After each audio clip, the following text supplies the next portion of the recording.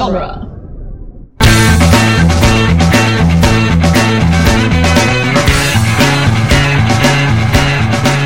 Welcome to the Jay and Silent Bob Minute, where we're covering the movie Clerks 1 minute at a time. I'm Jeff Ferry. And I'm Chris Derkach. And today we're covering minute 13 of Clerks, which is quite possibly the greatest shoe polish minute ever. And today we are joined from Starbase 66, Rick Tatro. Good evening, gentlemen. It's a pleasure to have you, Rick. Nice to have someone of your qualifications being here. Okay. Your qualifications were you had a microphone and you answered my email. There you go. You meet all the qualifications. You have therefore met all the qualifications. Woohoo! I made the cut. Yeah. Bonus qualification, you've actually seen Clerks. Yes. Yes. Yeah, Although I gotta it would be admit, fun with somebody who didn't. That would be pretty fun too. yes, especially someone that has very delicate feelings. I feel like this would be a good movie for them. All right. So this minute begins with Dante painting Veronica's nails and ends with Dante talking about a challenge. Yeah, so we started you off, Rick, with a very exciting minute. It's basically a one-shot of two characters. It's not exactly the last 10 minutes of the Avengers. No. But it is interesting in that it was the first bit of a non-scripted on-screen business in a Kevin Smith movie. Oh, look at that. He's coming with more than you've ever had, Chris. Wow.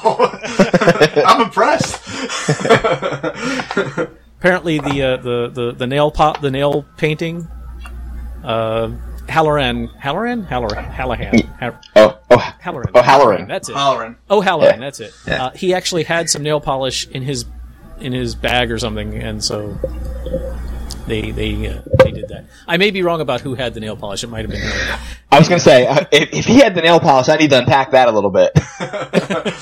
Well, now we know why he's painting her nails if he had the nail polish. Yeah, I think I asked this question to Chris last week, and I'll ask it to you this week, Rick. Have you ever painted a woman's nails?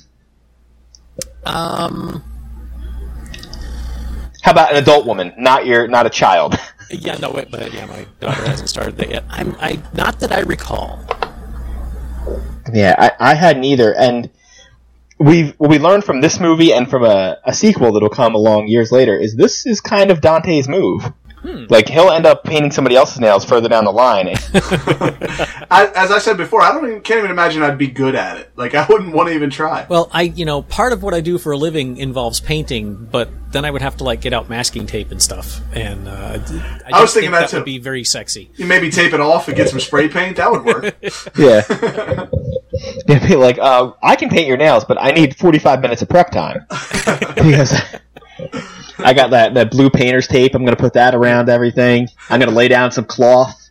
You clean all the excess off with gasoline at the end. What have you been painting? That's what takes everything off, gasoline, if you're outside. Yes. And a one. That's just for the fumes. That has nothing to do with painting. I gotta admit, even the way they're sitting looks odd to me, where she's sitting with her legs splayed, and he's kind of sitting in her lap. He's kind of in the submissive position. You know what I mean? Like, she seems like it should be reversed. Apparently you have not watched the first 10 minutes of this movie. He's exactly in the position he should be in. True. You know what? You're right. He's right where he should be. You're absolutely right. I mean, if there is an arc to this movie, and many would argue there really isn't, it's him hopefully standing up for himself to anybody. Anybody at all. Yeah. I'll tell you, it's the universe's bottom. There is no power in this bottom. Oh yeah, he was whiny before it was cool. He was whiny the first 3 seconds. Yeah. He was a millennial 30 years before. They would have the opposite reaction if they watched this. They'd be like, I don't understand why everybody's picking on this poor guy. I mean, the guy's got a steady job. Station to get some. Poor guy just wanted to get some power converters. Yeah. Yeah, except it's 90 minutes of that instead of, the first 10 minutes of that movie. Yeah. Yeah. And, he does kiss somebody, but thankfully, as far as we know, they're not related. It's not his sister.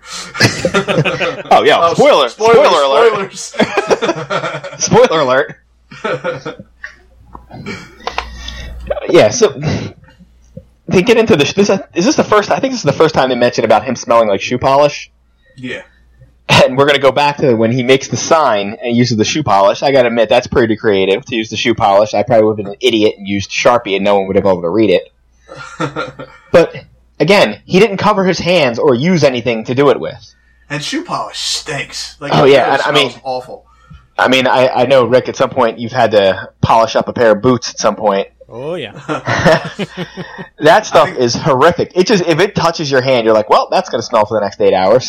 I think the only time I've ever used shoe polish is in Philadelphia on Mischief Night and on car windows. Hopefully the statute of limitations is over on that. I would think so. And I'm guessing that's not the worst thing that happened in the city that night. No, definitely not. Maybe not even the worst thing we did that night, but...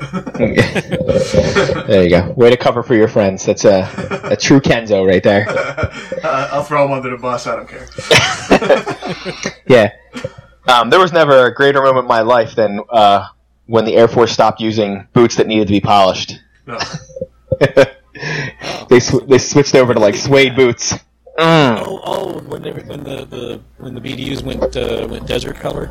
Yeah, they went to, like, the weird halfway between, like, desert and greenish kind. Oh, yeah. Yeah, our ABUs, they have suede boots. They're terrible and they suck, but you don't have to polish them, so. You take the good with the bad. Yeah, I got out in 91, or in 93, so I didn't get to play with any of that stuff. Yeah, I didn't even pop in until 97, so. You kids. Oh, you skipped over about the shoe polish. How about honesty through paranoia? How about that? That's the world we're living in now. I thought that was a good theory. You could run for president now and have that as your slogan.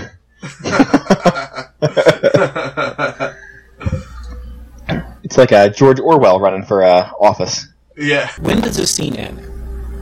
This scene ends. Oh, God. What is the last thing that The last thing I have is Dante talking about a challenge. That's the end of it. Yeah. He says, because she says, do you want to... They start talking about having sex. Because she says, she says something, can anybody see us down here? And he says, why? Do you want to have sex? When she says that, she sounds pretty serious about it too at first. Well, that's. I just wanted to make sure I wasn't jumping too far ahead. I've got the script here in front of me, but I didn't mark where the ending of the minute is, because one of my problems with this movie is Marilyn. How the hell do you even pronounce her name? Gigliotti. Come on, East Coast people should know that. I was positive that this would be her one and only credit on IMDb, but she's been in a lot of stuff. Looks like a lot of it straight to video or DVD. But the one line she says in this that I actually absolutely believe is the one she was lying about when she goes, "Oh, can we?" Right. Yeah. Yeah, she says that, and he has the reaction we all have. I mean, at the end of the day, men are basically ruled by the monkey brain that's in there. Oh yeah. If you say, "Do you want to have sex?" and somebody says, "Can we?" I mean, really? You can see lights going off in his eyes. Like, listen, I'm down for whatever you're talking about right now. Like here, there, I'll close the store. I'll leave the store open. Either way, we can go right out in the aisle. We'll grab a Gatorade. Considering the things that are going to happen this day in the Quick Stop, I don't think it would have been that big of a deal. It wouldn't have been that big a deal. No way. Yeah. And I was talking to Chris off mic about this. It's shortly after this where Dante goes from not just being whiny and maybe getting some pity sex, of just being like, "Hey, I have some misogyny and I'd like to show it to you." He goes through the typical guy like, "Oh, every girl's basically the same." Yeah. Oh, that's just what your significant other wants to hear. All I gotta do is show up. I can't remember his exact line. We insert somewhere wet, preferably, or tight, Someplace preferably close, wet. Preferably wet. Yeah. Insert somewhere close and preferably moist, thrust, repeat. Yeah. And she goes flattering. Yeah. Yes. That's something you say to a friend, even a female friend who you're good friends with. You could maybe get away with saying that too. Maybe not your girlfriend, who not someone you actually have a hope of sleeping with. Right. Yes. Not someone that can cut you off. No, you probably shouldn't say that. And not someone who just 5 minutes ago rescued you from a gang. True. who proved that she was a little more tough than you are. Yeah. Yeah, your girlfriend who you're a foot taller than and probably 100 pounds more than, who had to come bail you out. Yeah, he literally drops the line, they just have to be there. Yeah. Oh, terrific. I guess there's no way you'll stray from me. Since you've literally said every woman is basically the same. Yeah. Women as lovers are basically the same. They just have to be there. That's exactly what he said. It goes on. Like, the rest of the week it's just a tale of what not to talk about. I mean, we're in step 1. It's only going to get worse. Of, like, here's something you should never talk about with your partner. Some things you just think them, and you just don't say them. This is the type of thing you say if you're breaking up with the person. Well, you're ruining all your chances, so you might as well. Yeah, this is like burning a bridge. I mean, thankfully, she's basically a saint and just lets him say whatever he wants. I guess maybe she just... I mean, at some point, I'm wondering if she just pities him. She thinks maybe he has like a traumatic brain injury or something. Well, he pretty much says, my side is way harder than what you have to do. You know, that's the gist of his whole conversation. And I'll say this, that's a little Kevin Smith bleeding through right there. Because not having sex, but he talks about it's harder to be a guy, and I mean, most people would agree, in the courting aspect of it. Right. Guys are normally, if we're going on the average, guys are the pursuers, the ones who are trying, like, what is your ratio of getting shot down to how many times you even get a conversation compared to how many times do you close that particular deal? Like, you're going to have a lot of kills going your way. You're going to have a lot of bad things. Where I think most men generally think, it's easy to be the woman, people come to you. Now, it's not that simple, but I think 1990s 22-year-old character working in a convenience store thinks that's how it is. Definitely thinks that's how it is. Yeah. Although we do also soon find out that she's not the most discerning creature on Earth either, so... I don't know what you're talking about. Oh, yeah. Oh, don't worry. We'll get into that. All right, I'm going to... Yeah, you popped in for an interesting week. I'm glad your duties at the Starbase allowed you to get away. You were able to escape unharmed. Yeah, we don't get to talk about stuff like this on the Starbase because we got girls around. Listen, first of all, I've heard some conversations over there. I can only imagine what didn't make the cut. We're like, we need to cut this out. Actually, well, I won't admit who's the biggest gutter mind on the Starbase, but it ain't me. Listen, I have my guesses. All right, that's all I'll say. All right. I don't have anything else. We mentioned all this stuff: the shoe polish, them being watched, and him thinking he might get lucky, and then immediately saying something that will guarantee that he will not get lucky. Chris, do you have anything else? No, nothing at all. You got anything left, Rick, that we didn't cover? I know you said you had the script in front of you.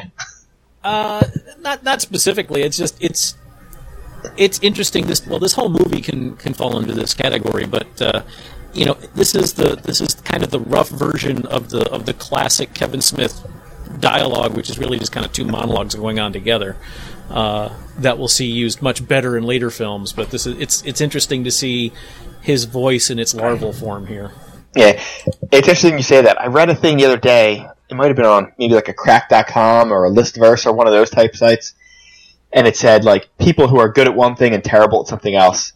And Kevin Smith was on the list. And they were like, he's terrible at writing dialogue, but he's great at writing monologues.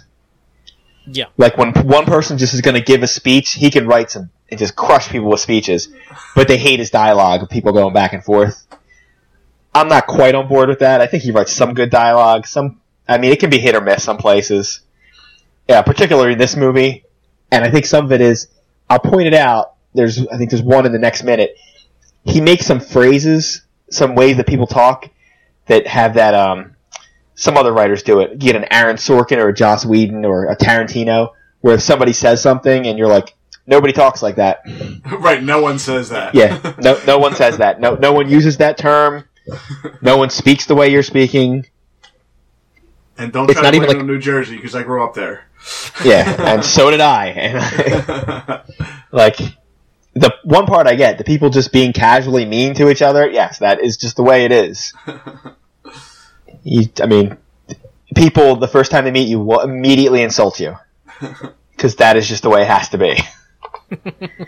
You just walk in and be like, whoa, oh my god, have you been that fat your whole life?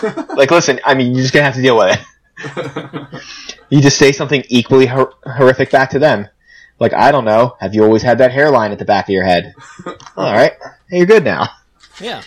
And I didn't literally grow up in New Jersey, that was just hypothetically, just so you know. You grew up in Philly. It's 10 minutes from here. All right. I think we're going to end this fun so we can come back to tomorrow and have a little bit more fun. All right. So if you would like to learn more about us, you can head over to Facebook and Twitter, Jay and Silent Bob Minute. We're Jay and Bob Minute at Twitter. Go over to iTunes. I assume it's functioning by now. And download our episodes from there or duelinggenre.com. And where can they find you at, Rick? Go to simplysyndicated.com and look me up on the Starbase 66 or Simply Syndicated Movie News or the Seventh Chevron, my Stargate podcast. Oh, see, if you didn't say that, I was going to ask him what the Seventh Chevron meant, because he wasn't going to know. All right, so I think that's it for us. We should probably go, because we're not even supposed to be here today.